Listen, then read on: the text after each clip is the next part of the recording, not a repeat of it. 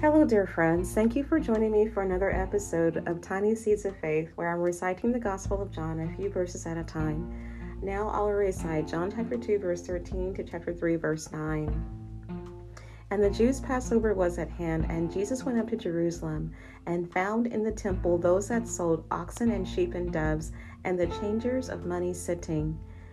When he had made a scourge of small cords, he drove them all out of the temple, and the sheep and the oxen, and poured out the changers' money, and overthrew the tables, and said to those who sold doves, "Take these things hence, make not my Father's house an house of merchandise." And his disciples remembered that it was written, "The zeal of thine house hath eaten me up." Then answered the Jews and said unto him, "What sign showest thou unto us, seeing that thou doest these things?" Jesus answered and said unto them, "Destroy this temple, and in 3 days I will raise it up." Then said the Jews, 46 years was this temple in building, and wilt thou rear it up in 3 days? But he spake of the temple of his body. When therefore he was risen from the dead, his disciples remembered that he had said this unto them. And they believed the scripture and the words which Jesus had said. Now when Jesus was in Jerusalem at the Passover in the feast day, many believed in his name, because they saw the miracles which he did. But Jesus did not commit himself unto them, because he knew all men, and needed not that any should testify of man, for he knew what was in man. There was a man of the Pharisees named Nicodemus, a ruler of the Jews. The same came to Jesus by night and said unto him, "Rabbi, we know that thou art a teacher come from God, for no man can do these miracles that thou doest, except God be with him." Jesus answered and said unto him, "Verily, verily, I say unto thee, except a man be born again, he cannot see the kingdom of God." Nicodemus said unto him, "How can a man be born when he is old? Can he enter the second time into his mother's womb and be born?"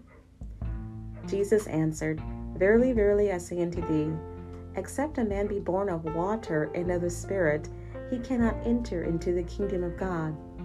That which is born of the flesh is flesh, and that which is born of the Spirit is spirit. Marvel not that I said unto thee, Ye must be born again. The wind bloweth where it listeth, and thou hearest the sound thereof, but canst not tell whence it cometh and whither it goeth. So is every one that is born of the Spirit." Nicodemus answered and said unto him, "How can these things be?" Yes, how can these things be? How can one be born again? This is something that cannot be fully explained. Jesus said it's like the wind. We can hear the wind, we can feel the wind, but we do not know where it is going or where it came from. Just as you can't predict or explain the wind, you cannot predict or explain the new birth. It is so wonderful to be born again. In 2 Corinthians 5:17 it says, "Therefore if anyone is in Christ, he is a new creation. Old things have passed away. Behold, all things become new." This is the new birth.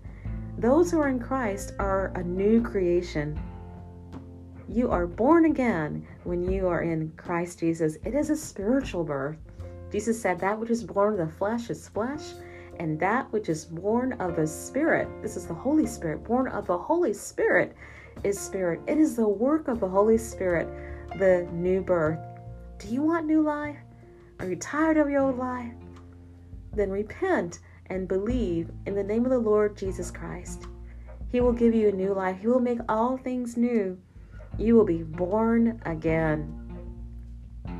Well, that's it for today, my friends. May God bless us and transform our lives as we read, meditate, study, memorize, and obey His word. Goodbye for now. See you next time.